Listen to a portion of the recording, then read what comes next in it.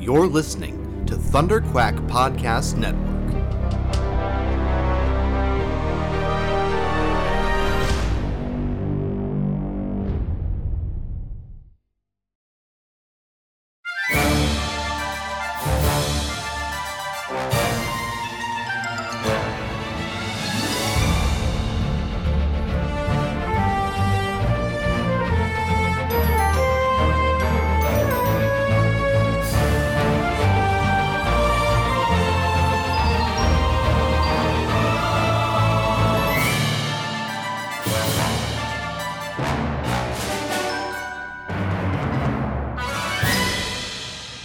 Hello there, and welcome back to Faster, More Intense for Chapter 5 of The Mandalorian? No, wait.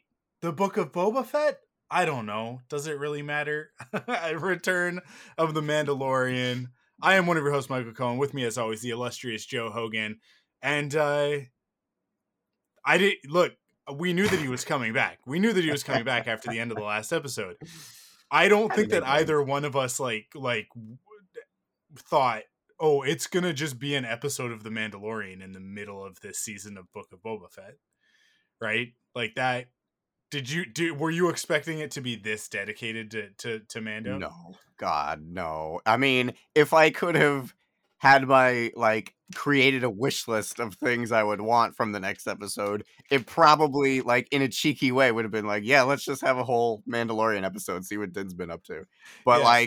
in my wildest dreams, I would have never actually expected them to do it.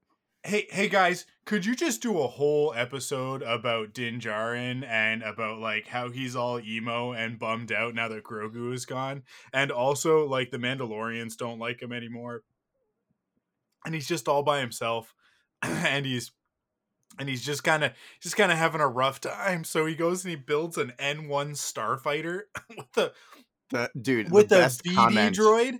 What? Huh?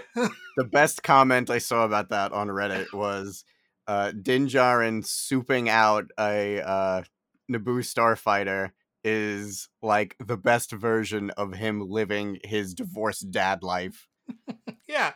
He's just having his midlife crisis. It's awesome. A midlife crisis hot rod. It was awesome. My thing is that there's an episode of Freemaker Adventures in the first season where a character brings in a busted up N1 starfighter and asks them, because the Freemakers, their whole thing is that they go and they salvage and then repair ships, right? And this guy brings in an N1 and is like, oh, you gotta clean up my N1 sort of thing. And then by the end of the episode, Vader shows up, sees it, and gets super excited and flies it around, and he's like, this is so wizard and stuff. It's my favorite episode of Freemaker Adventures. I love that show. It's so good. It's such good Star Wars, even though it's Lego and it makes no sense. It's not in continuity. I keep forgetting it exists. I would love to watch it. I just never remember that. Whenever I have time to sit down and watch something, I never remember. Oh yeah, that's a thing. It's on Disney Plus, and it's super fun, and the writing is actually really clever. The comedy writing is great.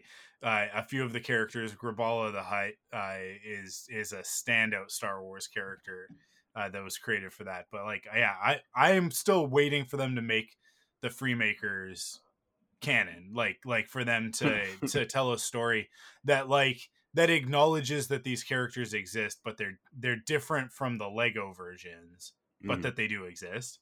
And I don't know, we still might get that one day, but yeah, this episode reminded me so much of that episode of Freemaker Adventures for obvious reasons. But yeah, it was literally hey, if you're bummed out about the way that season 2 of Mandalorian ended with them separating and stuff, here's an episode dedicated to you to reassure you that no, don't worry, they're not done. These characters are not separated forever. This is a thing that Din's got to go through, and it'll be fine. I do think it's really interesting that like at the end of the episode, just to skip all the way to the end, he when Fennec shows up, because it really has no bearing on the rest of the episode. It's literally just like the last 2 minutes of it. When Fennec shows up and is like, "Oh, hey, come work for Boba," and he's like, "Oh yeah, it's on the house, but first I gotta go visit somebody." It's like I'm very interested. Like, is that what we're gonna see next episode, or is it gonna be that like Din's gonna leave to go track down Grogu? And then we're gonna get 2 more episodes with Fennec and Boba while they're like don't worry, he'll be back. And then but then like we'll pick up with that in season 3 of Mando. So Yeah, like that's what I'm thinking. I'm thinking that like we literally won't see Din again this season. I But mean, that maybe at the end of the finale episode, he might be like, "All right, I'm back." yeah, they might I think what they might do is we might get I guess we're getting Mando next, right? Like after, like just in terms of like the Mandalorian era stuff, because we know that we're getting Yeah, Obi-Wan no, and no Andor Ahsoka. Yeah, later this year, but Ahsoka's not 2022. That's like next year right, at the soonest, right. I think.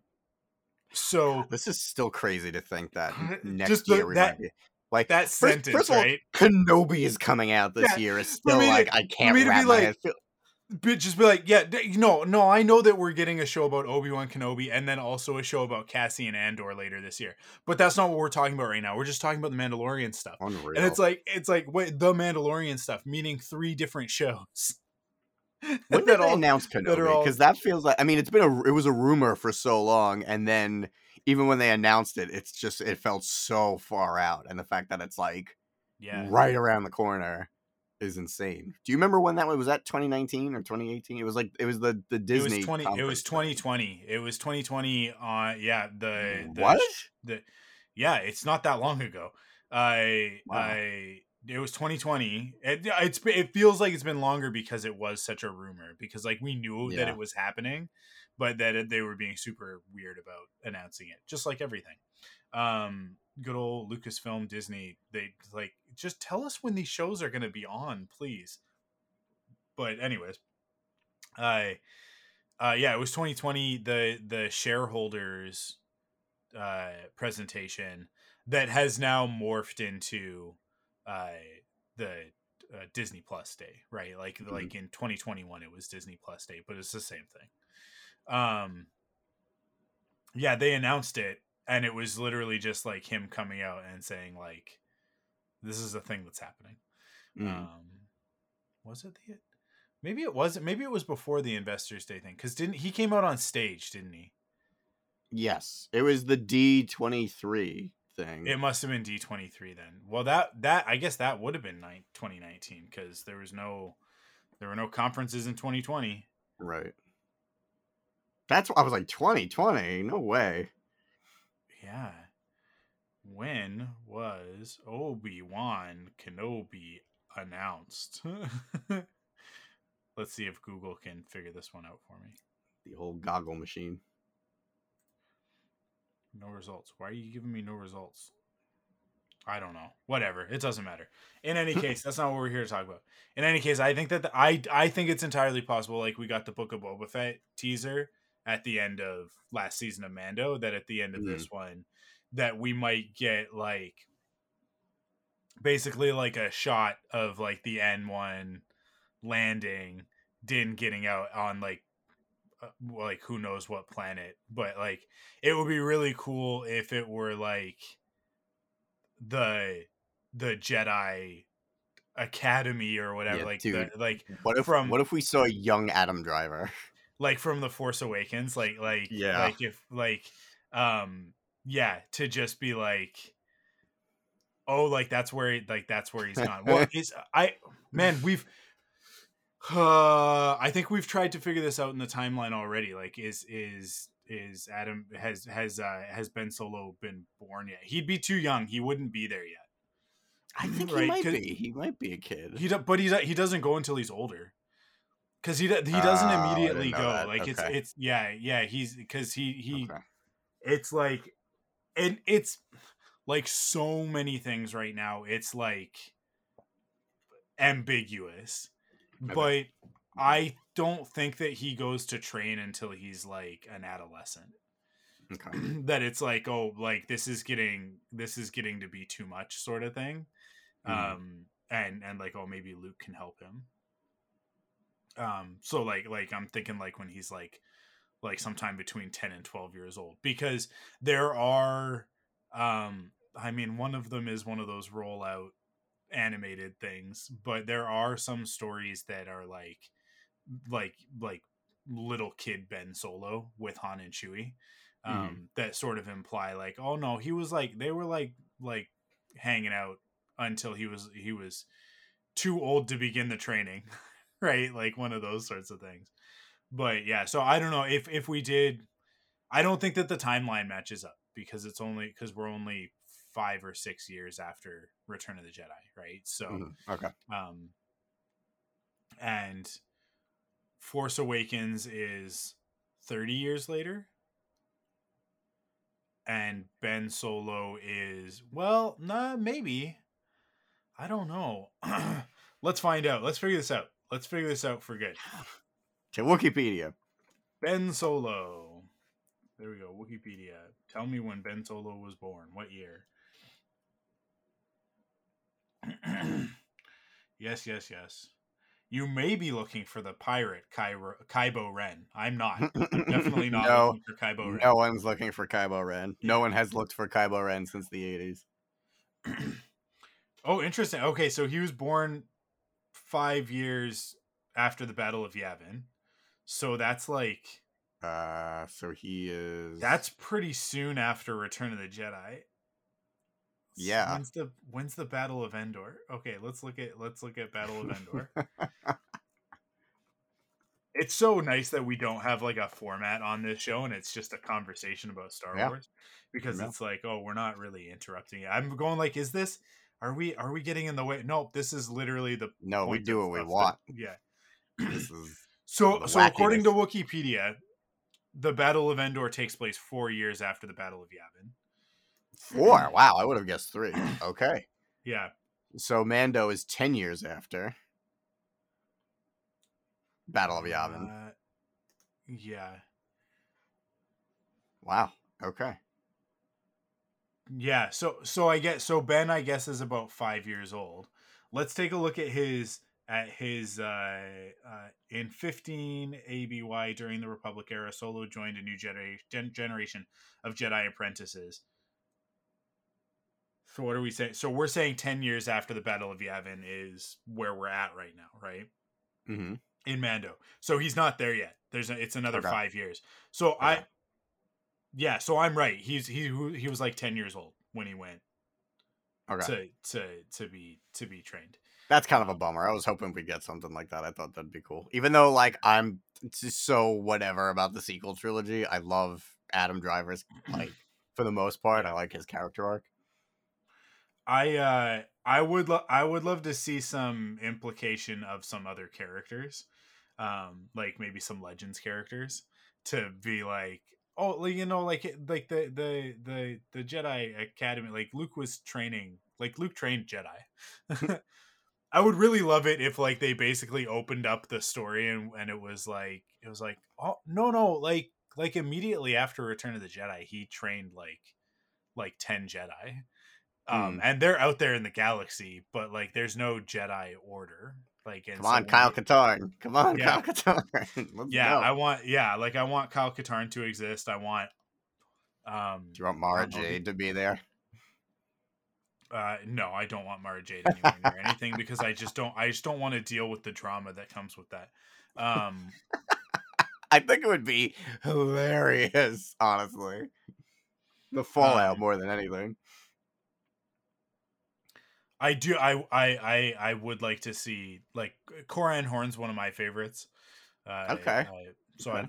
I'd love to get an implication of that character. Yeah, I mean there's tons. They're mostly white guys though. Funny how that works. It's so funny. You go back to the New Jedi Order stuff, or even just like the post Return of the Yeah. Jedi Legend stuff, and Rogue it's like, Rogue Squadron. Yeah, all Every that new stuff. character was like, it was like, oh, hey, here's another white guy with brown hair. What?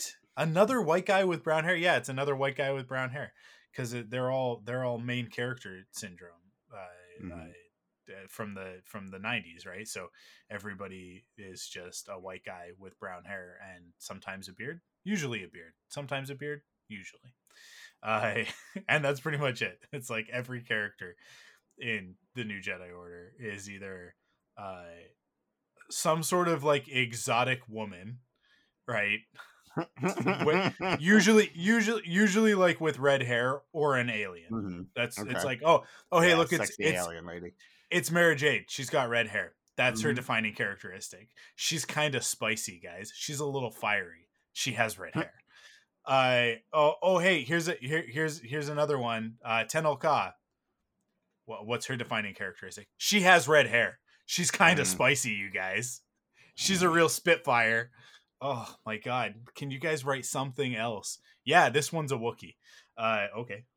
All right. What's his name? Lobaka. So you guys Nailed it. Chewbacca, Lobaka. Nailed it. Is he related to Chewbacca? Oh yeah, it's his nephew. Of course it is. Has to be. Why wouldn't it be? And don't worry, everybody. Jason Solo is a white guy with brown hair. It's okay. Whew. It's okay. You're safe. You're safe. And he's got made a twin me nervous. sister. Yeah. No. I don't know. It would be cool to see a little bit of that. But yeah, it would be rad to see him like just sort of like land and it's like Luke's and like because I don't think that we'll see Luke again. But to just see like the temple or whatever, and then like Grogu comes out and and can yeah. use a lightsaber like Yoda does. Yeah, That would be insane. I don't expect it, but that's it would be it. pretty So silly. he had the armorer make chainmail, right? Like that's think like what, but chainmail what exactly? like a little chain, like a little chain shirt. I A think. little outfit. It's so small though. It fits Well, in his Grogu's pocket. really small. I don't know, Grogu's man. really small. If it's a chainmail shirt, then it's just like it doesn't. It's gonna like go flat, right? I don't know. get, but like he rolled it up into like a little tiny ball that fit in his. I don't know, man. It didn't look big enough to be a shirt that would cover Grogu. I don't know. I'm not. I agree. Like we saw that shot of like the chains, but like I don't know, man. I'm not sold on it being like chainmail. It's too small. What else would it be? Like a I little don't hat? know. Like like a little I like a mean, little I'm chainmail I'm hat. trying to think like maybe a little ball made out of because he likes the ball. Maybe like the little necklace that he liked that he let him keep. Of the little Mandalorian symbol. I don't know, but I don't know what the chains would be. I guess it would be something that goes around his neck. I really don't know. Yeah, I don't know. We'll see. We'll find out. The crazy thing is that like we're assuming that Mando season 3 is later this year, right? That because they started shooting it back in like November, I want to say. Carl Weathers was talking about them starting production. Yeah, but wasn't that confirmed that Mando would be end of the year? I don't know. Is it? I don't know if it's confirmed or not, but it says 2022. Yeah. Yeah, I think it's officially supposed to be confirmed by Disney. So like we won't have to wait very long. That's the cool thing is that like and to get us there, like we've got a lot of good stuff between now and then to get us there. Like we'll have Obi-Wan Kenobi, we'll have season 2 of Bad Batch, we'll have Andor all in between to carry us so much this year. Yeah. Assuming that they don't push something. But and that's not even mentioning all the Marvel stuff that we've got coming, and as well as I mean, like I don't know if you're watching Peacemaker or not, but Peacemaker's fantastic, which is really that's cool. another one that I keep forgetting is around. Yeah, you're gonna have to probably power through the first episode. That's my guess for a lot of people is that you gotta because the first episode is kind of a lot of establishing what's going on, not really what's going on, but like where the characters are at. But then once you get into the second episode, it starts to pick up, and then like by the cool. fourth one was last week. the fifth one just came out this week. I haven't watched it yet, but the fourth one last week, one of the characters that you get introduced to, Vigilante, like you will fall in love with this character. If you don't, then the show's not for you.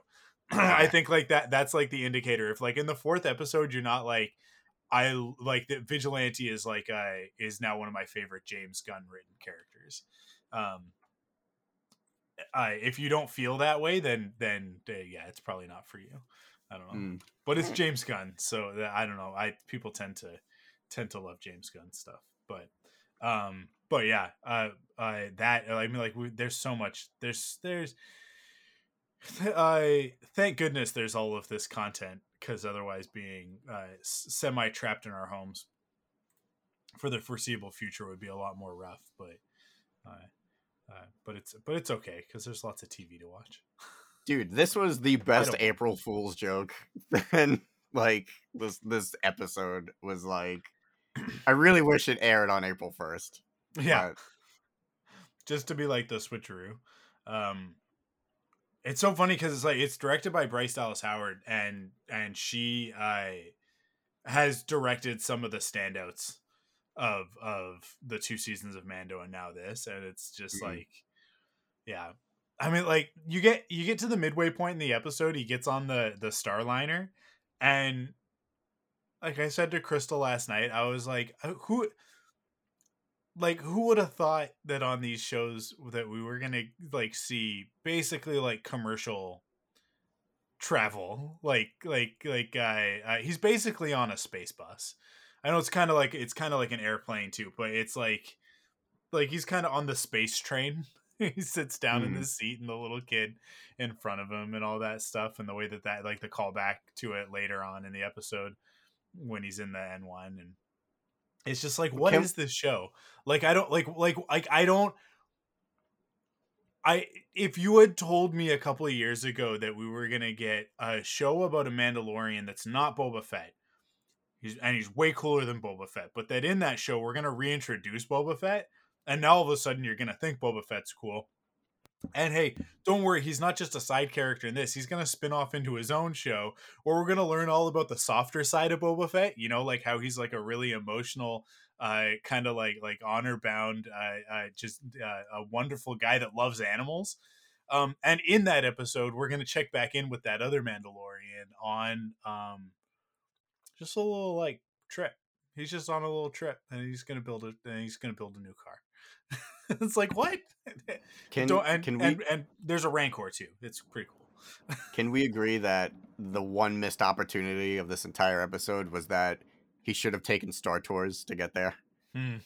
Especially they had the little like Captain Rex droid from Star Tours is always like the droid for some reason in this series.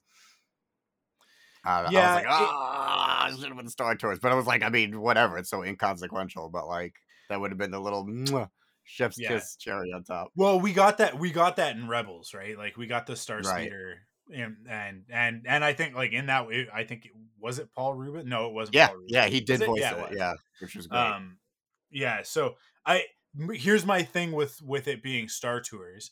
If it were Star Tours, then it has to.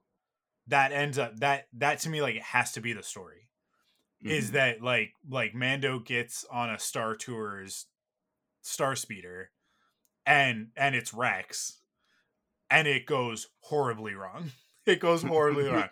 Like, I would love it if it were the story of how Rex lost his job and ends up on Batuu. Oh, like, that would be so sad, but I would love it. But it would be fantastic if it was like basically Mando has to like help him like save the day or whatever, like basically like get them out of the situation, and then they like land the ship back wherever they were supposed to be going, and Rex is basically just like, I am so gonna get fired for this. Like, and it's like it could end on Black Spire. Isn't it ridiculous that like nothing has taken place on Black Spire? That like the animated stuff hasn't gone there yet. None of this live action stuff has gone there yet. Like it to me, it's such a weird thing. Like, you want to talk about missed opportunity. Yeah. If you want people to care about that location, it can't just be the parks. It can't just be the parks. That You have whole to, just by design, it was such a weird thing that they were just like, we're gonna make up a planet and then do nothing with it yeah, in the canon. yeah. It feels to me like there was a plan, and then the whole bad robot JJ aspect of it, I think probably messed up their plan, because there's a lot of stuff that's come out since Rise of Skywalker where it's like, yeah, we wanted this and we wanted that, but like the story group wanted things, but then like bad robot, like it's always referred to anytime it's like because I think like Pablo's mentioned it a couple of times on Twitter of like, yeah, well that's not what he always like refers to it as like the production company and not a specific person, and it's like, yeah, that's not what bad robot wanted to do, and it's like, huh, Mm. interesting, because it's a little bit like after Last Jedi and then Solo, they Disney and I think Kathleen Kennedy got a little bit scared of like going in creative directions, because The Last Jedi was such a departure, right? Mm. Um and I would say they're not entirely wrong, because look at what's happened with Mandalorian and Book of Boba Fett. You've got a lot of people who get really mad about this stuff because it's not what they think Star Wars should be. And it's Right. like, they're wrong. They're completely wrong. This is 100% Star Wars. But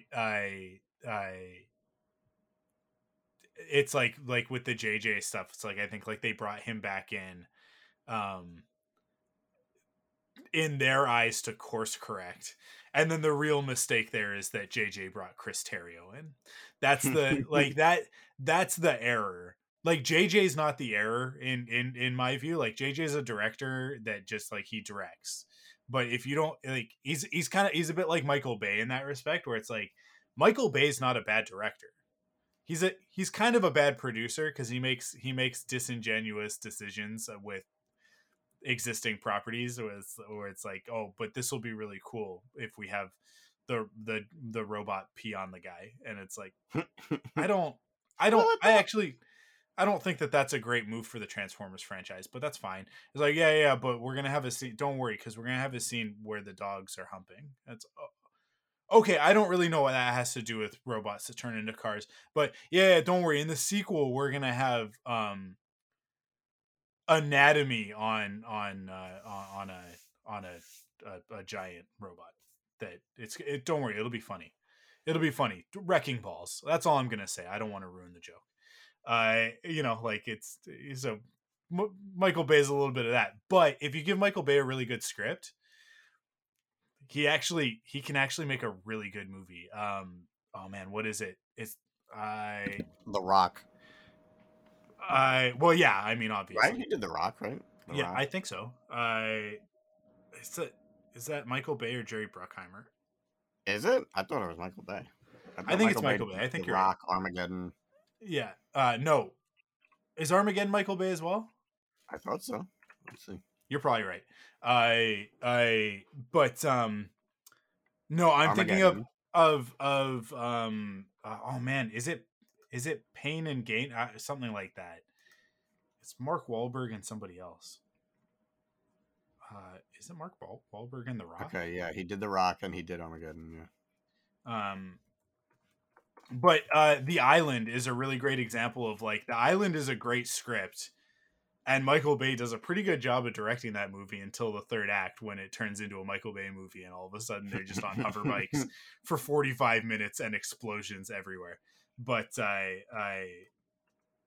but the rest of that's actually really good if you give him good stuff. And JJ is really similar, where it's like, um, if JJ's got a good script to work from, then he'll direct a good movie. The Force Awakens is a great example. You've got Lawrence Kasdan writing the script. It's going to be a good movie. But if you give him a bad script, he makes a bad movie, like Super 8. It's not Super 8's I fine, liked but Super 8. I like, thought I Super 8 was I mean, I fun. like it, but but it's also just like it's a little all over the place because Yeah. the script is a little all over the place, right? Like the story's not so tight, so his result isn't so tight. But like cinematography and like all of the other decisions that get made along the way, I think he's really good at. But if you don't give him a good story to begin with, he's gonna give you back something that's not the best, maybe. But but yeah, like there's a lot of stuff where it's like, yeah, Pain and Gain was the movie that I'm thinking of, the Michael Bay movie. That's actually like super good, and it's The Rock and Mark Wahlberg, and who's the other one that's in it? Is it Anthony Mackie? Yeah, it is. Um, if you haven't seen Pain and Gain is hilarious. Yeah, cool. It's like based on a true story about like these bodybuilders that get into nefarious things. But it's an awesome cast. But that the Batu stuff, I think, because like if you kind of look at the time period, because the fact that like that world is frozen in the era between The Last Jedi and Rise of Skywalker. That's when, like, so when you see Rey, she's in her Last Jedi outfit. Her and Kylo Ren are still fighting each other, all that sort of stuff.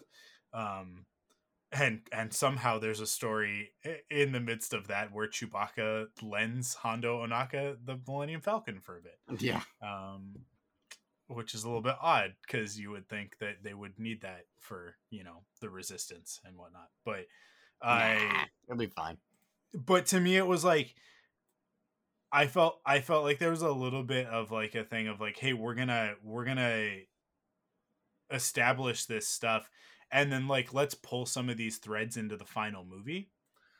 And then I think JJ was like, no, we're doing our own thing.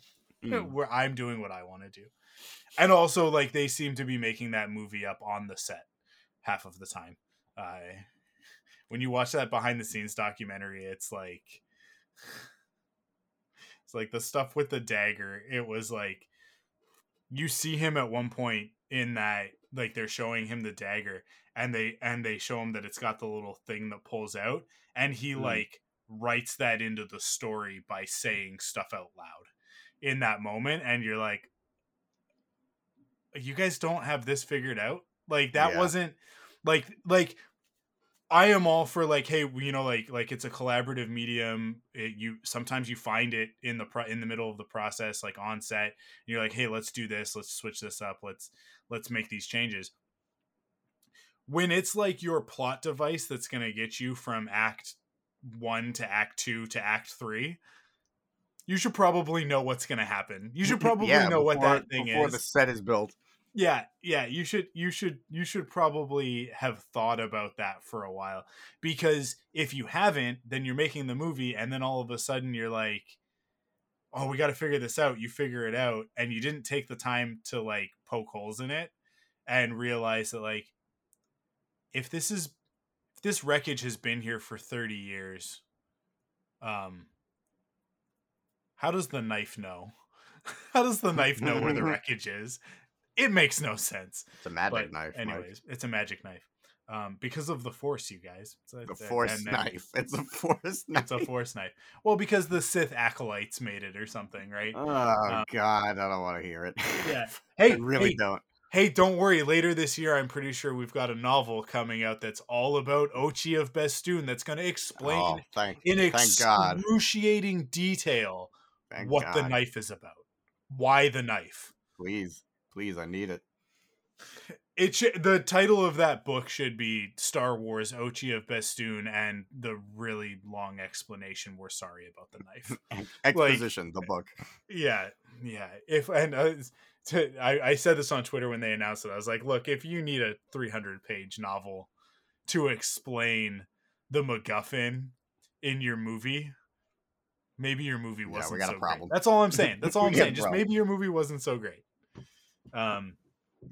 That walking out of Rise of Skywalker was the first time that I was like, I really need to go get the visual dictionary for this Star Wars movie, because I was so like confused about the movie. Like, there was so little on screen to justify anything that happened that I was like, I need the visual dictionary. I need to know what they were thinking with all of this stuff. I need Pablo to fill in the blanks for me because they didn't do it. It didn't do it. Yeah. It took me a little while to realize that that's why I wanted the visual dictionary so bad right after I saw the movie. Because in the moment I thought it was because I was like, oh man, Star Wars is so great. I got to go get the visual dictionary. And then a couple months later, I was like, I needed it so that I could understand why the Sith fleet, like, because it just doesn't make sense in the movie. None of it makes sense. Anyways, The Mandalorian. We've barely talked about this episode. Oh yeah, that happened. Book of Boba Fett, you mean? Yeah. Well, The Mandalorian in the Book of Boba Fett. Let's talk about the first scene when he hurts himself with the lightsaber. I've been waiting a really long time for this to be in a mainstream Star Wars story of like, hey, lightsabers aren't easy. And there's probably a lot of Star Wars fanboys that that want that justification out there so that they can be like, see, it doesn't make any sense that Rey can just use a lightsaber, right? But for me, it's the opposite. This reinforces that, like, well, Rey and Finn are special. They are exceptional because they pick up lightsabers and they just do it. There's also the component of it that, like, Sabine didn't have these specific issues with the Darksaber. She did have it there. I saw a lot of people going like, "Oh wow, Sabine must be super strong if she can just pick up the Darksaber," because there are clips of her using it, and it's like she just kind of like holds it up above her head, and it's like, no, you didn't listen to the armorer then. Like, it's like Din is fighting against the blade, and the blade is reacting to his emotions. Like, it's reacting to his mental state because it's a lightsaber. It has a kyber crystal in it.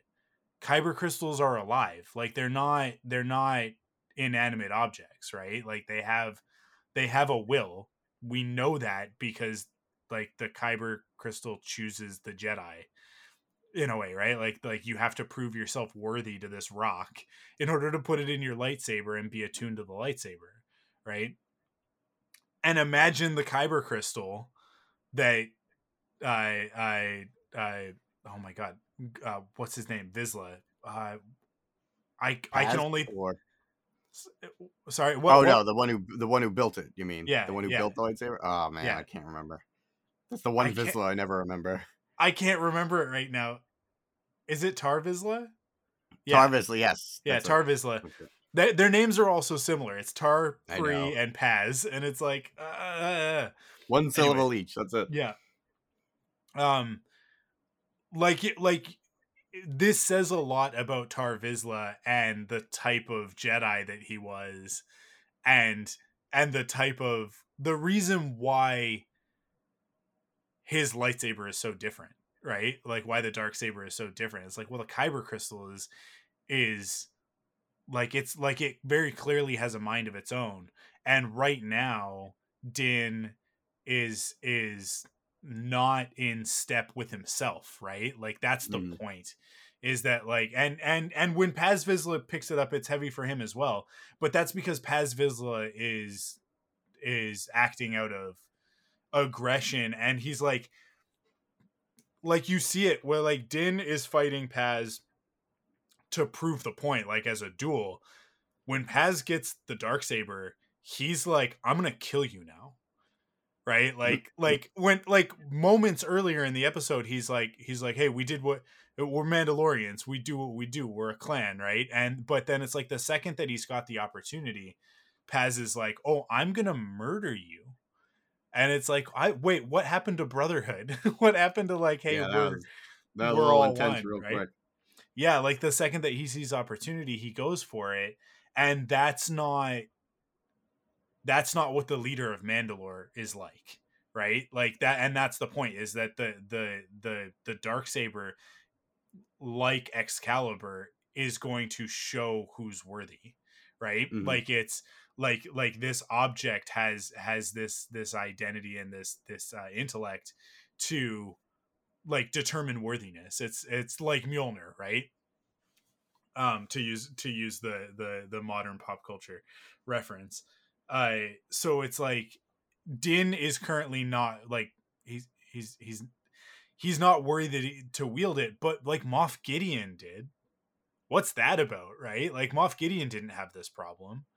Is it just because Moff Gideon had resolve? Like, is that what it was? Is like he was able to basically understand it, and because Moff Gideon seems to understand something about the Force. He's obviously not a Jedi or a Sith or even like a just like a dark side Force user, but he understands something about Grogu. He understands, like, it's he means more to me than you could possibly know. Like all of that stuff. It's like clearly Gideon had some sort of a connection to the Force. He was Force sensitive in some capacity, and so was able to control the Darksaber, or maybe not control the Darksaber, but allow the like communicate with it, right? Like allow it to work with him. But also Din was able to defeat him. So how good was he, right? With it. But yeah, it's super interesting, that whole dynamic with the Darksaber now, of it like sort of just having this mind of its own, and Din having to he's really gonna like he has to resolve this issue with Grogu being gone. Either he has to get Grogu back, or he has to like just like Boba, right? Like Boba with the armor and everything. It's like the further we get into the series, the more I'm like, the reason Boba didn't use his jetpack in that fight is because like he just didn't think about it.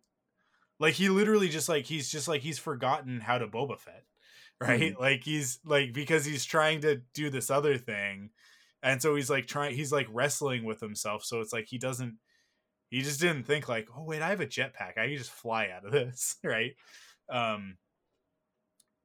Yeah, like he's just kind of discombobulated. These guys, like they need to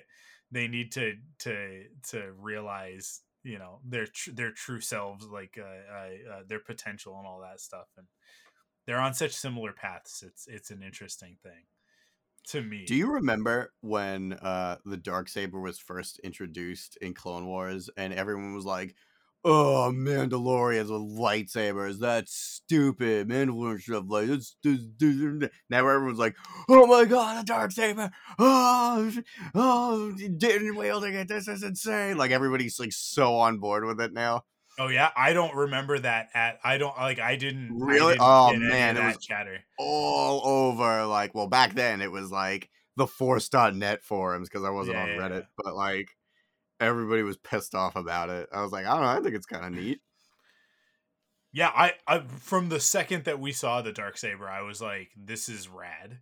Yeah, and then the more story we got about it, like when it came back in Star Wars Rebels and the whole Mandalorian side of it, there it was like, this is super cool. Like this especially the scene where is it Gar Saxon? I think it's Gar Saxon is the character that tells the story to them, right?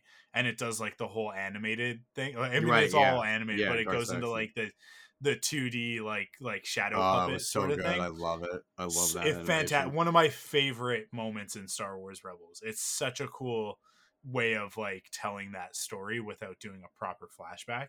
Um, yeah, it's like one of these days, when I think when the Mandalorian is done, Dave Filoni's next thing will be to go back and like tell the story of Tar Vizsla, like to actually give us That that. would be sick. Yeah, you just kind of, you can kind of just tell that like this is a bit of his mission. That like he's got Ahsoka, and we're kind of still in the middle of that story, and there's more story to tell with that character. And I think that by the end of her series, and maybe by the end of all this Mandalorian stuff, her stuff might be wrapped up. And at that point, he might want to pursue this other thing. But it's all connected, anyways. But yeah, how great would it be to get that? Because that would be like a Tales of the Jedi Old Republic Yeah, sort of thing, right? I'd be pretty into that. Because it's 1,000 years before we have that timeline now, right? Like that's one of the cool things. The other rad thing that we got in this episode was, Speaking of flashbacks, you mean? speaking of flashbacks, yeah, it was the all of a sudden we got a shot from Terminator in the middle of our Star Wars. It was like, and like, hey, like, there's no way that that's not intentional. That Yeah. that wasn't like Yeah. I don't know if it was in the script, if it was like Jon Favreau being like, and then we get a shot straight out of Terminator with like the oh man, what's the model of droid?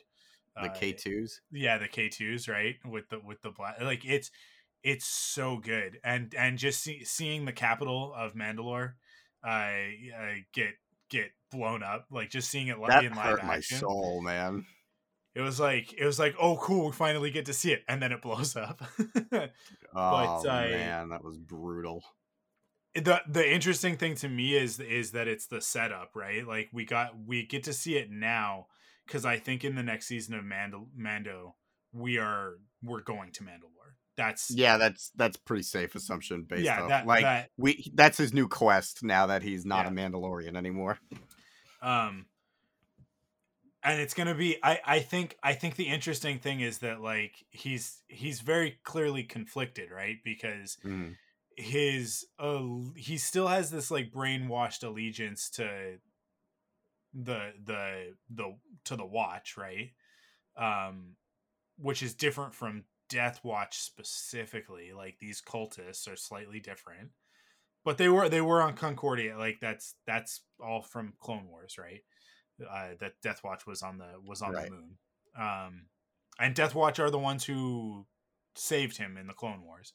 But Right. that like you kind of get the sense that like these guys like splintered off even from that group. Correct. Like Yeah.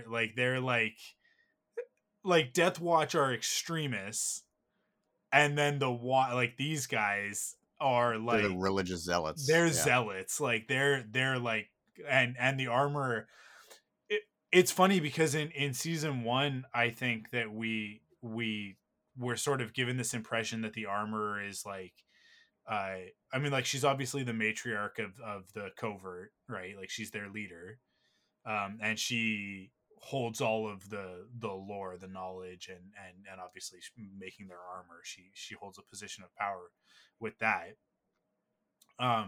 and like bestows their signets and all that sort of stuff. So we have like this, and she sets him on the quest to return Grogu to his kind, right?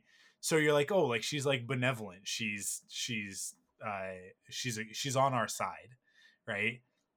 This episode for me like twists that, where it's Yeah. like, no, she's not. Like she's working her own angles on this, and even though he's got the dark saber, the second that she finds out that he's taken off his helmet, she's like, no, you're excommunicated, like you're done. But she does give him that opportunity. She is like, well, if you did this impossible task, right? It's very like it's very Greek to me, of the like of like, well, how do I prove myself? And it's like, I don't know, by Kill the you know, Cyclops. yeah, kill the Cyclops, clean these stables. And it's like, clean these stables, that's impossible. And how does Hercules do it? He redirects a river in order to clean the stables, right? Like Mando's been given a task similar to that, of like, yeah, slay the Hydra. Slay the Hydra? You mean the thing where if you cut its head off, 2 more grow in its place? It's impossible to kill. Yeah, kill it. Oh, okay, right. So yeah, it's like he's got to go to these mines, the mines of Mandalore, which I love it, because it's like there's no, she doesn't go like the mines of Mandalore, where obviously all of our Beskar comes from, right? And it's like, what? But the mines are destroyed, meaning, and this is all like between the lines, right? But meaning like the source of Beskar is cut off, unless Mando finds a way to get into the mines of Mandalore, and Right. now all of a sudden we have access to Beskar again. Yeah. Like It felt so like video game Quest to me. for Like, sure, 100%. this was not her saying like, "Oh, well, it sucks to be you." That was her like kind of pushing him to do something that like A is going to prove his loyalty and B kind of benefit her. Well, she's setting him on a path where it's like this is a win-win for her. Yeah. Either he dies in the attempt, or he finds a way into the minds of Mandalore and opens up that source of Beskar again, right? Like, Mm, which is something that's lost to them, and the only Beskar that they can get their hands on is the Beskar they can recover at the right. moment, right? Like, so there's a finite amount of it out in the galaxy, unless they can, right? It's really really interesting to me that like everything keeps pointing back to these ideas of like of restoration of Mandalore, and this is one of those things of like, well, if he can do that and they have a new source of Beskar of Mandalorian steel, then like they can take in as many foundlings as they want, they can rebuild Mandalore, right? Like it's all, I don't know, it's this episode set up a lot for season 3 of Mm, Mandalorian.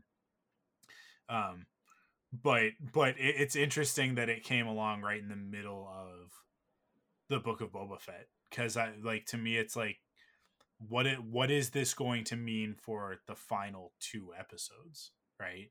Or is it like the Book of Boba Fett was 6 episodes long, like they wrote 6 episodes, and the reason why, because everything else is not everything else, all the Marvel stuff is like 6 episodes, right? So it's like, oh, they wrote their 6 hours, yeah. but then it was like, what if we just like what if we just sneak an episode of Mandalorian in the middle of this?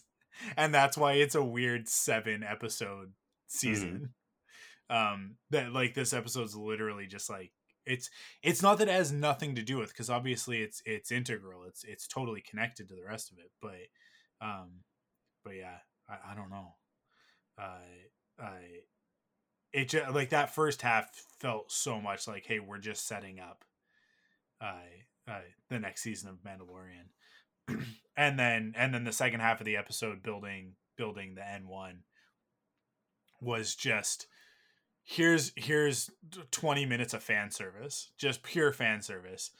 Here's a BD droid, here's a Womp Rat for the first time on screen.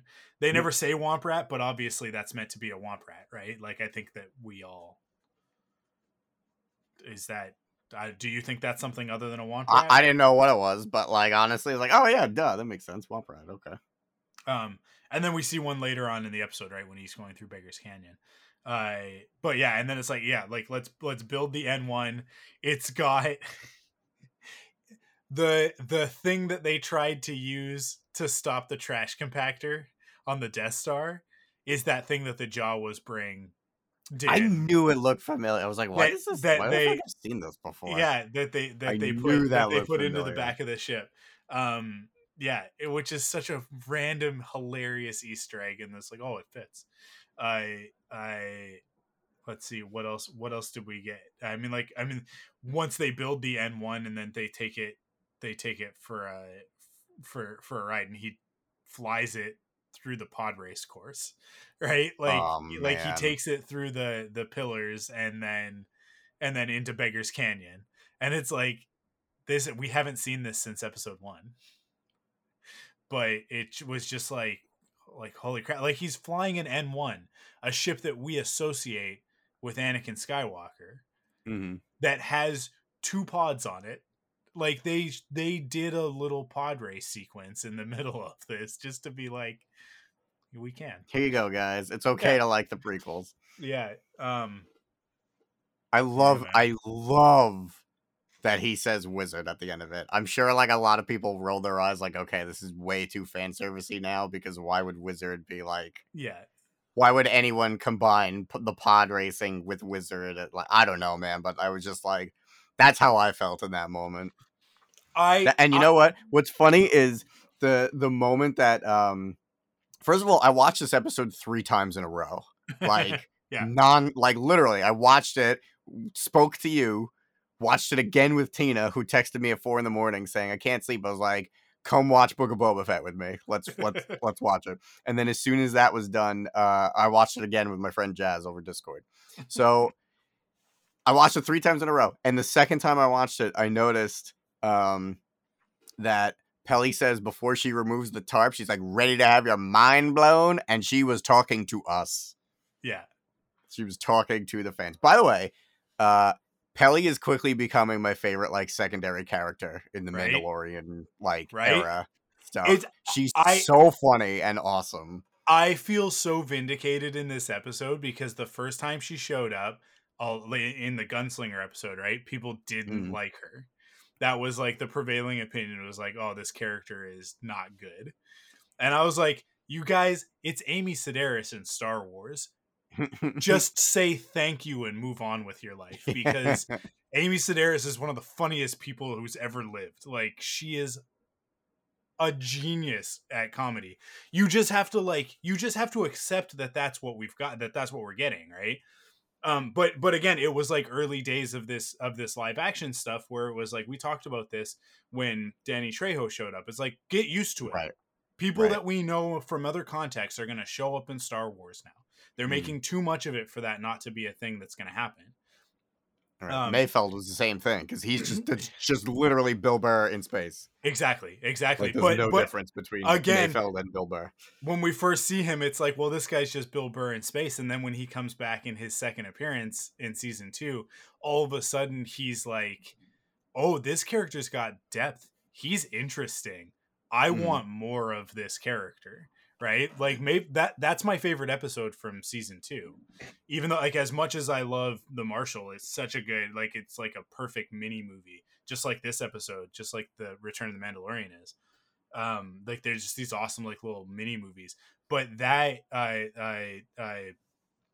what is it? What's the name of that episode? Oh, it's on the tip of my tongue. But anyways, that one where they go and they get Migs. The Believer, is that? Yeah, I think that's. Yeah, I think so. Just the way that he challenges Din, I think, is such a great dynamic. The two of them, like, such a good, like, odd couple dynamic with the two of them.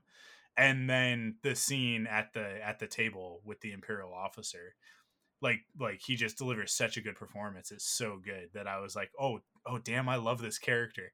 And when we got Pelly back last season in The Marshal, I was like, rad. It's cool to see this character again. She's not in it a lot, right? She's just kind of a little bit there.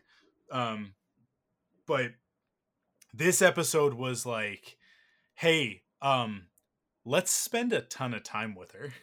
Like, let's like, hey, you don't like this character? Tough cookies. She's here. She's important to this quest. As a matter of fact, Din likes her. Like, and I think, like, that's the corner that this episode turns, where it's like, the first time that we see her, it's because he's got no place else to go. He's got to get the Razor Crest repaired, right? He, like, they like limp the ship there, and he's, you know, he can't afford to go to a nice dock, right? So it's like, she's gonna work on it. When he comes back, it's like, I know I can trust Grogu with her, right? Like I know that, like, I know that this, like, that I'm not gonna, like, be betrayed, sort of thing, right? So it's like there's a little bit of a trust there. When he comes back in this episode, it's 100% by choice. Yeah, that he contacted her and was like, I need a new ship.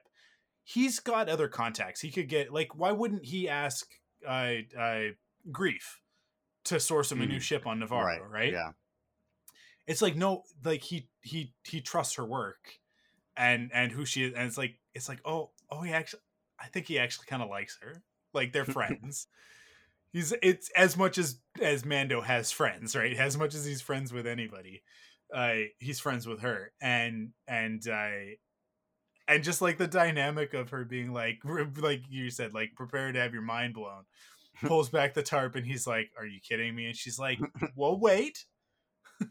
And I love them. I noticed it on my second viewing that she tells the droid to go get the money. She's like, go get him his money. And she's like, while we wait, can I just tell you about it? And there's a point when she's like explaining it where one of the pit droids walks up and it has the little pouch of money, and but Din's not paying attention. He's like looking at the ship, and she's like, "Go, go, go, go, go, go!" Like she shoos it off, like no, Mhm. like I didn't actually mean bring the money. Like go away. 'Cause she's just got like that used car salesman Yeah. sort of an attitude with it. Um, she reminded me a lot of Peter Venkman actually in those moments where she's totally just trying to like hoodwink this guy. Schmooze, yeah, schmooze him Um, into it. It's but kind of then like there's almost like a Hondo dynamic to it where totally, she's very like, oh my god, well, I know you're full of crap in a lot of what you're telling me, but you know, you're good at what you do. And by the end of this episode, you kind of see her boasting go down and she's just kind of like quietly smiling and watching him like she like knows like she and I don't know what it is. Like there's just something very lovable like about a character who is kind of like a lot of the time all mouth, but when it comes that like they're proven right, like yeah, they just don't have to like I told you so. She it's just it, kind of like lets yeah, him have his moment with the ship. I it loved it. I really loved that. yeah, it's so good because it progresses over the course of that time, right? Where like Right. when like she's got like the engine, right? The thing that's gonna like go on the top of it. I can't remember what they call it. Mhm. They ridiculous names for all of these things. It's like the something something manifold combustion carbonator or something or other, right? And he's like, where did you get this? And she's like, at the Jawas. He's like, I don't ask, they don't tell, whatever. And then he's like, oh, I've got some stuff. And then when they come back later, and it's like, and there's the whole dynamic, and it's like shifted now, where all of a sudden he's like, oh man, this is rad. This is rad. We just tell the Jawas to go get whatever, and we get that really great piece of exposition snuck in, where it's like, where'd you get this thing? And it's like, oh, they snipped it off a Pike Yeah. Spice Runner. I Like, And they're like, oh "Oh, gutsy! boy. You guys are gutsy," and she's like, "Yeah, well, you don't know the half of it. They've like taken over, right?" And it's just like this one line that's so Yeah. good because it's like, "Oh, the Pikes at like," because she's in Mos Eisley, right? So it's like, well, Mhm. in Mos Eisley, the Pikes are already running things, right? Mm. But like, and this is what Boba is worried about happening in Mos Espa, right? This is what he's trying to protect against. Like the authorities won't go anywhere near them. It's fantastic. It's such a great like just throwaway. Here's a little bit of exposition that supports the main storyline.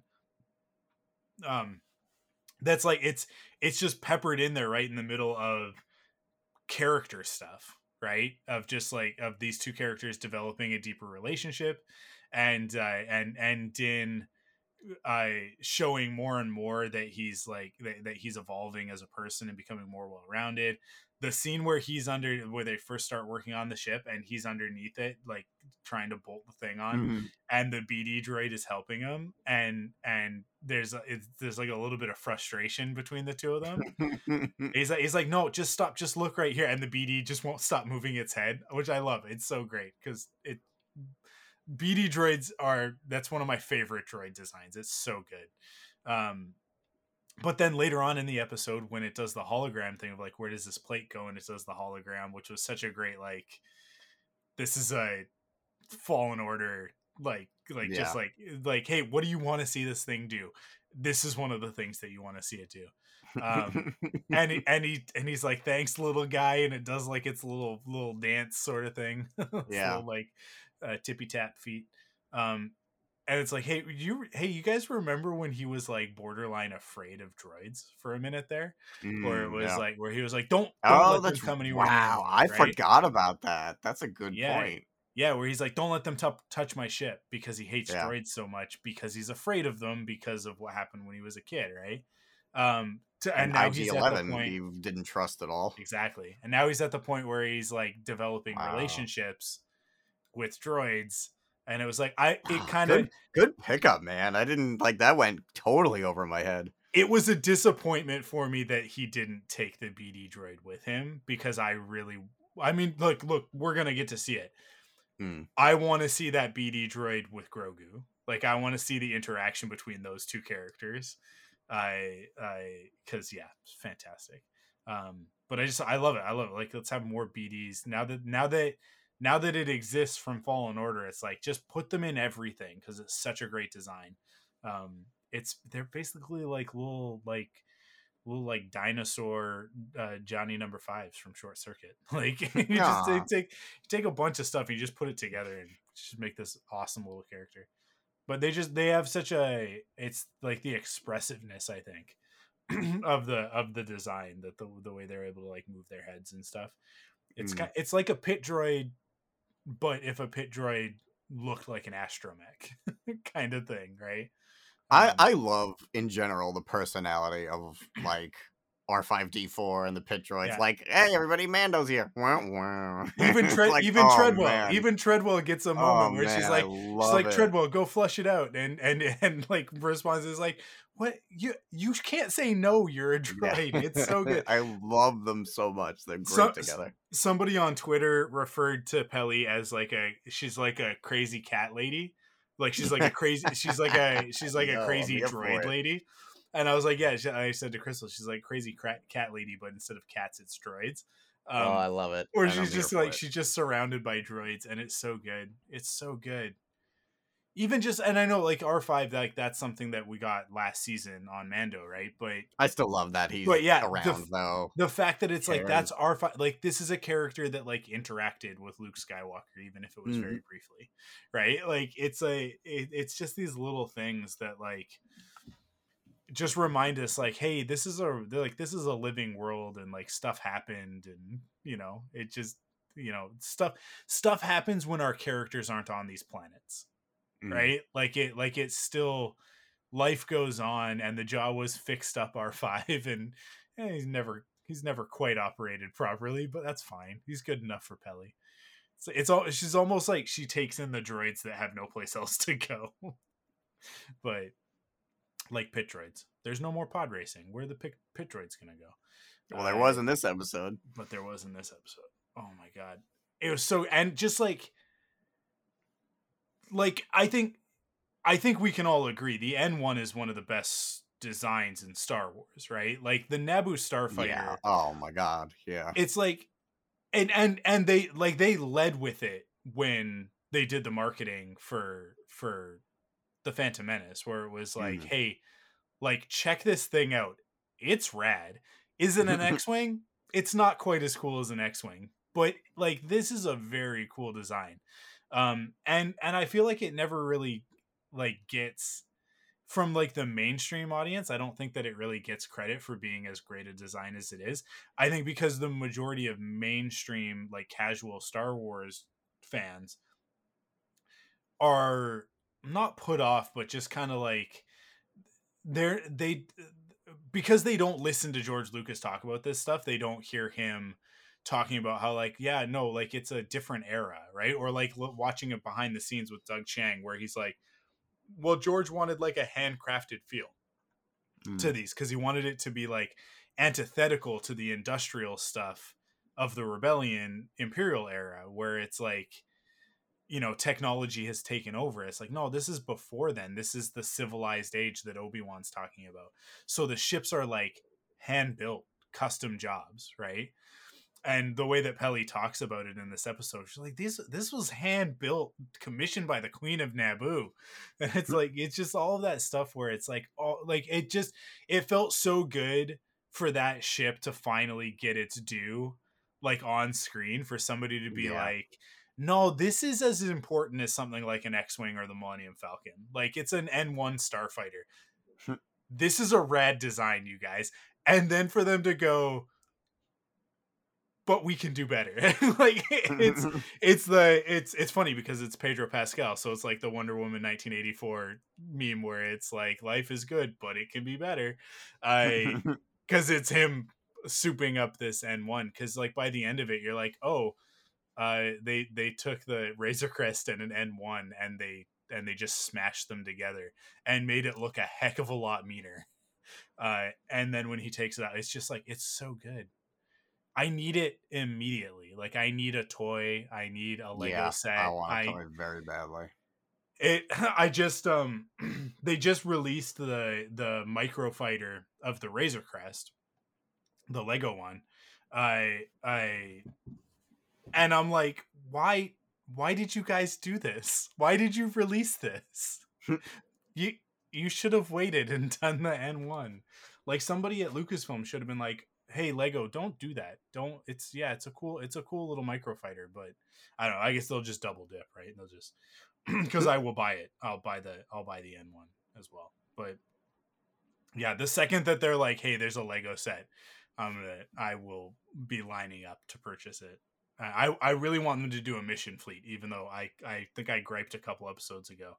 I don't know if that was actually on the podcast or just you and me talking, but the way that like they've done like 4 sets that have Mando and Grogu, and it's like I don't need that many Mando and Grogu. It's like it's all the same one. Like give me the other armor or something like that. Mm. But I don't care with this. If like they put out the ship, it's like yeah, I'll just take the Mando and Grogu and like put them aside. I'll give them to the girls or something. But I like here you guys can play with these ones. But I need it. I need it immediately. I need it so bad. I need like a micro machine of it. I need a Hot Wheels of it. I would love a micro machine of it. Just Oh, every toy line that they've ever done. Can you imagine if they brought back? Oh my god! Because these are my favorite Star Wars toys of all time. Do you remember Action Fleet? Do you remember the Yes, Micro and Machines those are Action some Fleet? of my favorite toys of all time too. Yeah, they were so good, man. Micro Machines Action Fleet are the best Star Wars toys that they've ever made. They're awesome because they are the perfect size, the perfect amount of detail. And like you got the little guy that can go in it, and can you imagine if they did this thing in Action Fleet scale? Like if they brought back Micro Machines Action Fleet to do this, please. it would be so cool. It would be so cool. I want that, and I want the Delta 7 Jedi Starfighter in Action Fleet scale, with the hyperspace ring, please. Wow, deluxe. And a little Obi-Wan to it. Yeah, it would be so rad. It would be this design is so perfect for that scale though, because it's like you get the detail, but it wouldn't be like because I think at like the 3 3/4 scale, it's a decent because I have the N1, like I have the one from 99. Yeah, me too. It's a decent size. It's a big ship, right? But so if you were to do it with all those details, all those little things, especially because we saw them put it together, so we if it didn't have that rod thing in the back of it, like if you couldn't look inside it and see the detail of that, you'd be disappointed. In fact, it needs to pop out and go back in at 3 3/4 scale. If it's like a vintage series, it needs a name. This is the biggest thing. Is like they need to give it like a specific name, so we're not just calling it Mando's N1. But I get the feeling the way that Jon Favreau is with all this stuff. It's like nobody has names. Nobody gets names in any of these stories with him. But it'll just be like labeled as Mando's Starfighter or something. But when was the last Action Fleet? Because I'm looking now, and the latest one I'm seeing is Attack of the Clones. For Micro Machines Action Fleet? Yeah. Did they do a Jedi Starfighter then? I don't see a Jedi because I see the ATTE.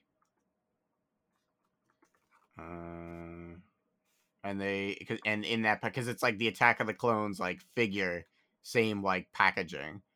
So there's a Millennium Falcon also in that same packaging, and and a Republic gunship. I guess is this Action Fleet though? This doesn't really look like. Oh yeah, it says Action Fleet. Okay. Interesting. I'm gonna try to find a list. Oh, I see it. I see a Jedi Interceptor in Action Fleet. Maybe they did do the Delta 7. No, did they? Does this exist? I don't know. Obi-Wan? Yeah, Obi-Wan's Jedi Starfighter. I mean, yeah, here's one. Yeah, here's one. Dang. Well, now I have a white whale. Now I have something that I have to hunt down. Damn it. Oh, yeah, no. Of course they did, because I remember this Slave 1. Because it's a repaint of the original Slave 1. because I probably still have. It's got the hyperspace ring and everything. Is this real? The base I don't doesn't think the look real. hyperspace ring is real. Okay. I that looks custom to me. Yeah. But like We're the probably ship like looks looking at the great, same though. stuff on Google. Yeah. Well, I just moved on to eBay because I'm curious about the actual Yeah. Starfighter itself. Sorry, everyone listening. I'm sure this isn't interesting. Us No, talking about this looking is at things, but conversational. yeah. This is how it goes. Dude, is this Action Fleet? This is Action Fleet, and there's an Anakin in this lot for $100. There's an Anakin Jedi Starfighter from. Wait a minute. No, that's a Micro Machine, so this is mislabeled. Unless there's other Action Fleet stuff in here. Yeah, Yeah, this it's person just called him Action Fleet. That's not. There is an Anakin Skywalker Jedi Interceptor, an Okay. Action Fleet one. There is one because I'm looking Oh, at them. okay. There's an Obi-Wan one as well. So Okay, cool. they were still doing Action Fleet Let's see. up until Revenge of the Sith, which is crazy. Revenge of the Sith. There's the Naboo Starfighter. So there's already an N1. They just need to modify it. I can't wait to see people's mods. People are totally going to do mods, and it's going to be great. Yeah, man, damn it. Now I'm like, I'm putting eBay in as well. I mean, I'm not seeing a lot on eBay. I see the Attack of the Clones ones, but I'm not seeing anything from Revenge of the Sith. But you know what? So maybe that was custom. I don't know. It looked really good. I have to replace. So there was a mail away. It was in Star Wars Insider, and something. I think maybe it was also in the box for some of the Action Fleet stuff. But there was a mail away Dagobah X-wing, and I have one, but it got broken. And I would love to replace it. I would love to replace it with a new. I feel like I have that one too. These are not. This is crazy. These are not expensive. Some of them are. Some of these I'm looking at are a little pricey, but for the most part, yeah. I mean, I'm looking at a Millennium Falcon, 1997 Micro Machines Star Wars Action Fleet Millennium Falcon in the box, brand new, $69.95 Canadian. Yeah, that's pretty good. That's really good. It's really funny because the one above it is an open one. It's $75.77. That we get weird prices because it's converted from American. Okay. Sometimes I always wanted this Imperial landing craft, like the special edition, A New Hope version of the shuttles. Yeah. I just was because never it able was to find that one as a kid. Just because it was it's new. It's a new right? shuttle. Like it was, yeah. And it was also used in, I think, Force Commander too. So I was like, oh, cool. Wampa's Lair just did a couple weeks ago. They did that special edition, sort of like retrospective episode, like looking back. I think it was the anniversary of the special edition. Okay, cool. And it had me like, I was listening to it, and it had me like just thinking about that era, because that's when I became a Star Wars fan, right? Like really, the THX release is when I became a Star Wars fan, but like the special edition was 2 years later. And it was like, Carl put the promo at the beginning of the episode, the commercial, like the trailer for the special edition, where it was like, for an entire generation, this is the only way you've been able to experience Star Wars. And then the X-Wing like blasts out of the screen into like the full widescreen, and it's like, but now you can go see it in the movie theater.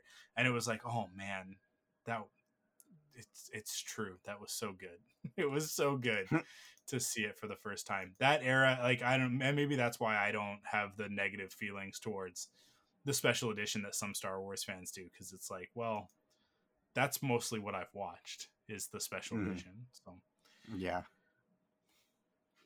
I'm looking at a lot of Action Fleet vehicles. Yeah, I have to for close eBay before I spend money that I shouldn't. it's $2,000, and there's 1, 2, 3, 4, 5. 1, 2, 3. There's 25 of these ships. Wow. Yeah. That's a lot of money. Hold on, let me. Because now I'm like, oh, I'm The curious. the Right, the E-wing from oh man, Dark Empire, is that when it was introduced? Yeah, against the yeah, World Devastators, right? I think so. It's in there. It's in this set. Man, I had a bunch of these too. The Jabba sail barges, since such like it's so not in scale. It's hilarious. Okay, I see it. Wow. Yeah, a lot of them, like the droid control ship. Yeah. Wow. Shizor's Look at these. Starfighter The is in there. Virago, Man, that yeah. E-wing is pretty cool. That's pretty cool. Wow, this is cool. Yeah, I have a lot. Oh, the TIE Defender. Holy crap. T-16, the Skyhopper. Oh man, I wanted one so bad. This is sick. What a good lot. I have a friend that if I sent him this link, he would probably buy it. Yeah. Because he's just fun. Like, he's so hardcore nostalgia for this stuff. Oh man, that TIE Defender. That's tempting. Oh the god, the Republic gunship. That AT-AT is one of the first Star Wars toys I've ever bought. It was the AT-AT, a Kenner 1995 orange card stormtrooper, and the regular Micro Machines but large Millennium Falcon playset that like you open it up and it's like the entire Millennium Falcon inside. Yep. I have the that action as well. Millennium Yeah. Falcon. Yeah, those are my first 3 Star Wars toys. It had like it came with like the Han and Chewie that were like molded into the seated position, right? And Lando and Nien Nunb, right? Yes, so that you could correct. You could swap them out or whatever. They would go. Oh, you know what? Those 3, and then the Stormtrooper like helmet Micro Machine playset that like it opened up and it was the original Death Star. Yeah. Okay. And so those are all my first Star Wars toys. Micro Machines. Just across the board, Micro Machines made the best Star Wars toys. But my first Star Wars toys were Micro Machines. It was just like the 3-pack sets, right? Okay, cool. Whichever one came with the X-wing and whichever one came with the Millennium Falcon, they were in separate sets. Those were my first Star Wars toys. I remember like harassing my parents for the money to go buy them, and it was they were probably cheap too. Oh, they were like $5 or something like that, right? And I remember I like rode my bike to the Walmart and like looked at the price and then rode my bike home. This is like probably about a 10-minute bike ride both ways, like each way. Okay. So ride down to the Walmart, look at the toys, ride back home, and say, "Hey, this is what the price is. I want to get one." And my dad gave me $5 or whatever, right? To go get like a $5 bill to go get it. So I rode back, and it was like. They must have been like $3.99 or something like that. So it was like, I've got $5. If I had another $5, I could get 2, right? It's like, but I wasn't thinking about tax or something like that. And I rode my bike back and forth like 4 times, like 4 round trips before I like eventually came home with these Micro Machines that day. It was like a whole Saturday. I'm sure annoyed the hell out of my parents with just give them $20 and then go buy a bunch of Micro Machines. It's so funny because I think about that. I think about how much I had to like beg, borrow, and steal in order to get stuff when I was a kid, and how with my girls it's like they express even the slightest interest in something that like I also like, and it's like, let's go to Toys R Us right now. All right, let's go. Like we're in the car, or it's like even something that I don't care about, like Paw Patrol, where it's like, well, once she's got one of them, now we have to have all 6. Yeah. Like there's like you don't just have one Paw Patrol guy in their little car. Like you got to have all of them by themselves. Yeah. Yeah. Like, come on. Because as a kid, it's like I had like one thing from something, right? And it drove me nuts because it was like, how do I play with this Gargoyles action figure if all I have is Goliath? But Who's then for Goliath my gonna fight? birthday, Where are his but then for my friends? birthday, I got Xanatos, so it's okay. I got Xanatos and Okay, another good. Goliath. But it always bothered me that there were two Goliath action figures in that first wave of Gargoyles toys. One of them was purple, like he is in the show, and then the other one was like he was like gray, like blue gray, Mhm. and had like a texture to him, and it bothered me. And I was like, this isn't what he looks like. And it wasn't until I was much older that I realized, like, oh, he's supposed to like be made of stone in that one because he has like Mm. his like the light piping on the eyes so that he had like glowing red eyes, and Ah, okay. you would like compress him and then push the button and he would like it like spring open sort of thing, like he's Mm. busting open the the stone, right? Yeah. Anyways, we're not talking about Star Wars anymore, so we're probably done. Close Uh, enough. yeah, close enough. Gargoyles is definitely Star Wars adjacent because it's oh, what's his face? Greg Weisman? Is it Weisman? I don't know. The guy who created Gargoyles worked on the first season of Star Wars Rebels until they fired him because he's Oh, I didn't notoriously know that. difficult to work with. Yeah, he's That'll do it. also the guy who show runs like he's the head writer on Young Justice, and he's constantly starting fights with people on Twitter who are just like asking him questions Mm. because he has like a really rude way of responding that it's like he thinks he's funny, but just comes across as kind of rude. Anyways, not to put him on blast, but I don't think he's gonna hear this. Especially because I don't even know if I said his name. Right. Whatever. Oh, I did. Yeah, it's Greg Weisman. Yeah. He's yeah. He must be difficult to work with because he's had a lot of really popular things that he has either been removed from or have been canceled. Because it's like because Mm. Gargoyles is like he created it and did the first two seasons of it, and then Disney wanted him to go in a different direction because he was like telling this weird, like very mature storyline with all of these Shakespearean allegories in it. like not even allegories, like Shakespearean characters. Like he created like a multiverse of Shakespeare characters. Like all of a Mm. sudden Macbeth is interacting with Oberon and you're like, what? I Okay. and as a kid, like you don't know what that's about, but like as an adult knowing Shakespeare, it's like this is weird that he did this. And so they fired him, and then they made a season of Gargoyles without him that is not very good. The Goliath Chronicles, that one where they're like, because in Gargoyles have you watched Gargoyles? Oh man, when I was a kid, I watched a little bit Yeah. of it, but like It's I I always really have don't to ask remember it with all you anymore. because it's like there's so many things where it's like you and I are on the exact same wavelength, and then every Yeah. once in a while I ask you about something and you're like, nope, missed it. And it's like, I okay, mean, I remember it being on, but I was yeah, more at that point. I was more Batman the Animated Series, for sure. um, and then just like I don't know what it was. Just Gargoyles just kind of wasn't on my radar. Gargoyles is it was like formative for me. Like a Mm. bunch of the stuff that I am into is very much because of the type of stories that Gargoyles told.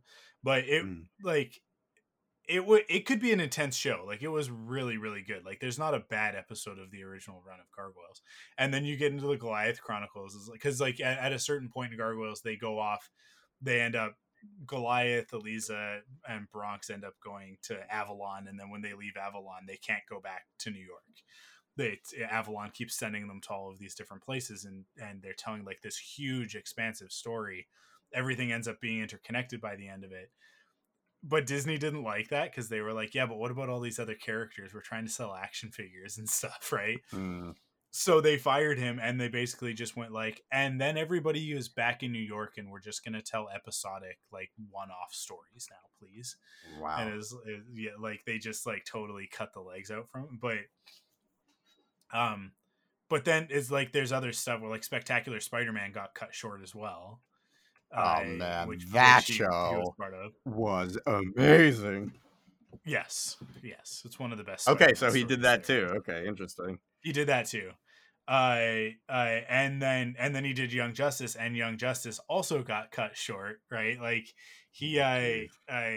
it's interesting because like Young Justice he's getting to do more of, right? Like they've done new seasons. But yeah, it's funny. He's just got a track record, and to me it's like when you're the common denominator, it starts Yeah. to be like, is it these corporations doing you dirty, or is it maybe you're a little bit difficult to work with because you want to do things Mm, a certain particular way. But it's so interesting to me because it's like he's a really good writer, a really really good writer. He tells amazing stories, but he works in the copyrighted space, right? Like he works as like a gun for hire sort of thing. And I'm sure he's probably got his own stuff that he's tried to get off the ground.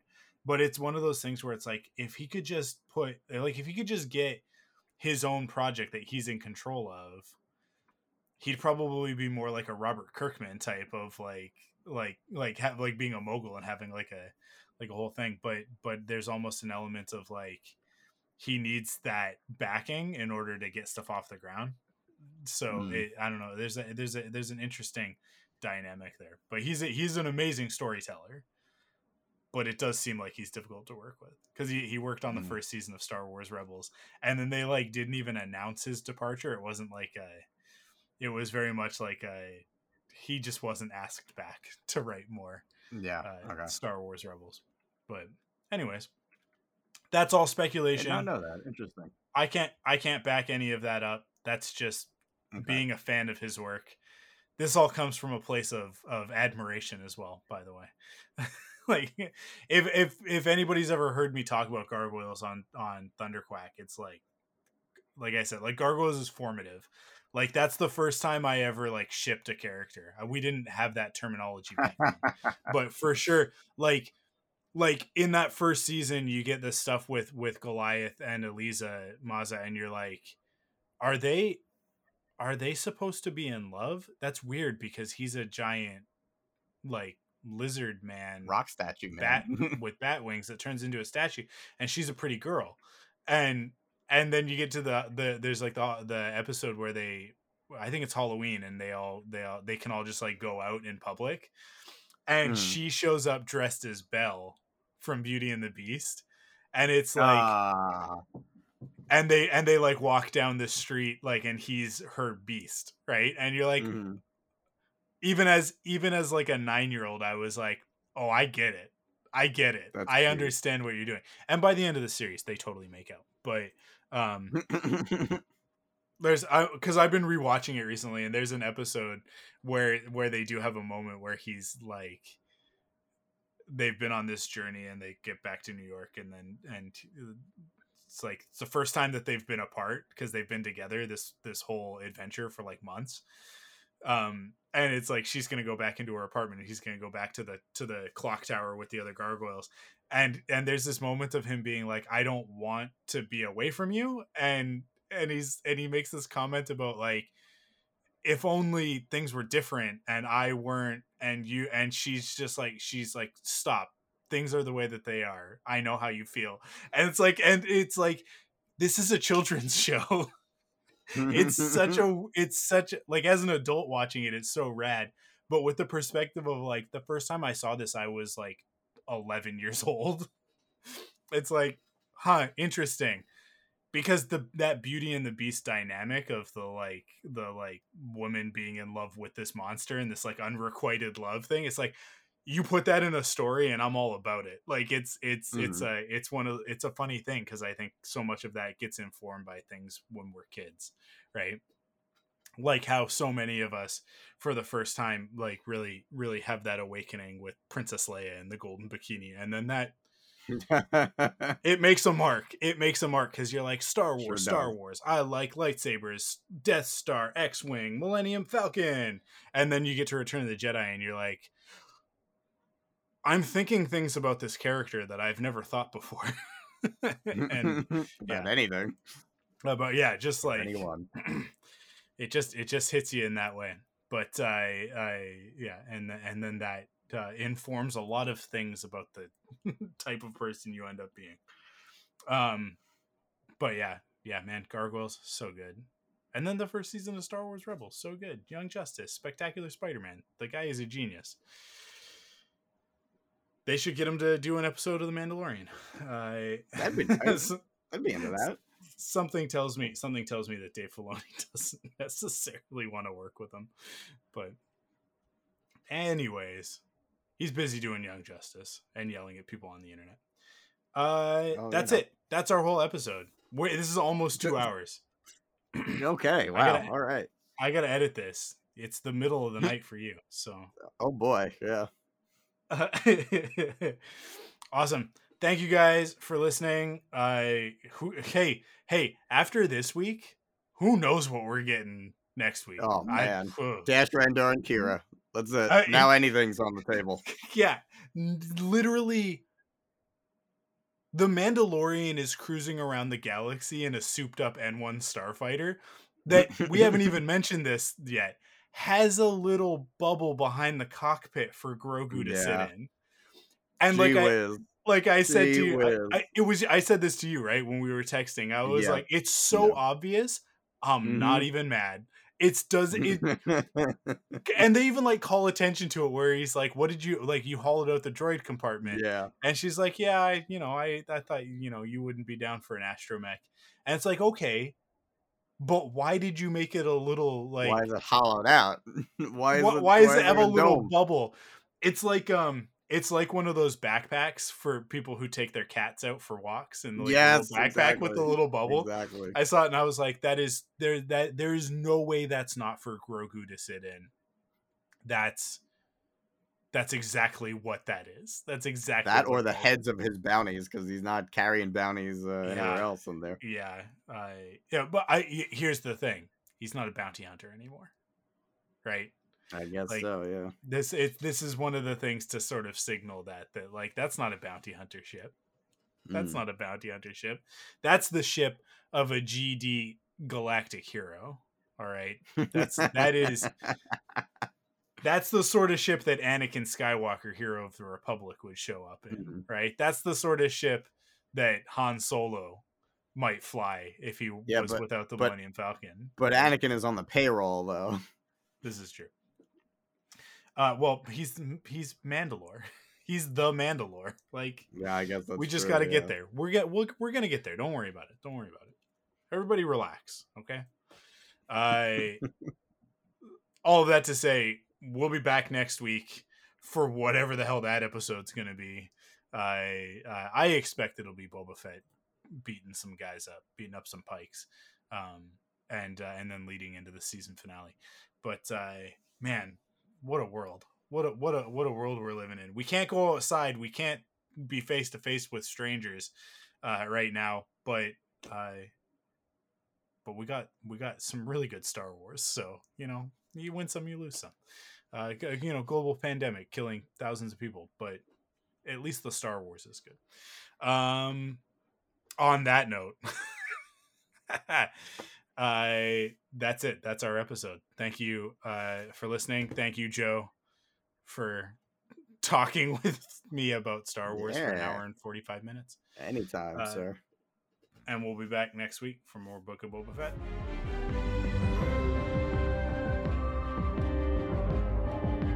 You can follow us on Facebook, Twitter, and Instagram at Star Wars FMI. If you like what you hear, you can support us in two ways. First, by heading to store.thunderquack.com to pick up some merch, or by heading to patreon.com/thunderquack to kick in with your monthly pledge of support. Your pledge gets you early access, exclusive podcasts, and more. Thanks for listening, and may the Force be with you.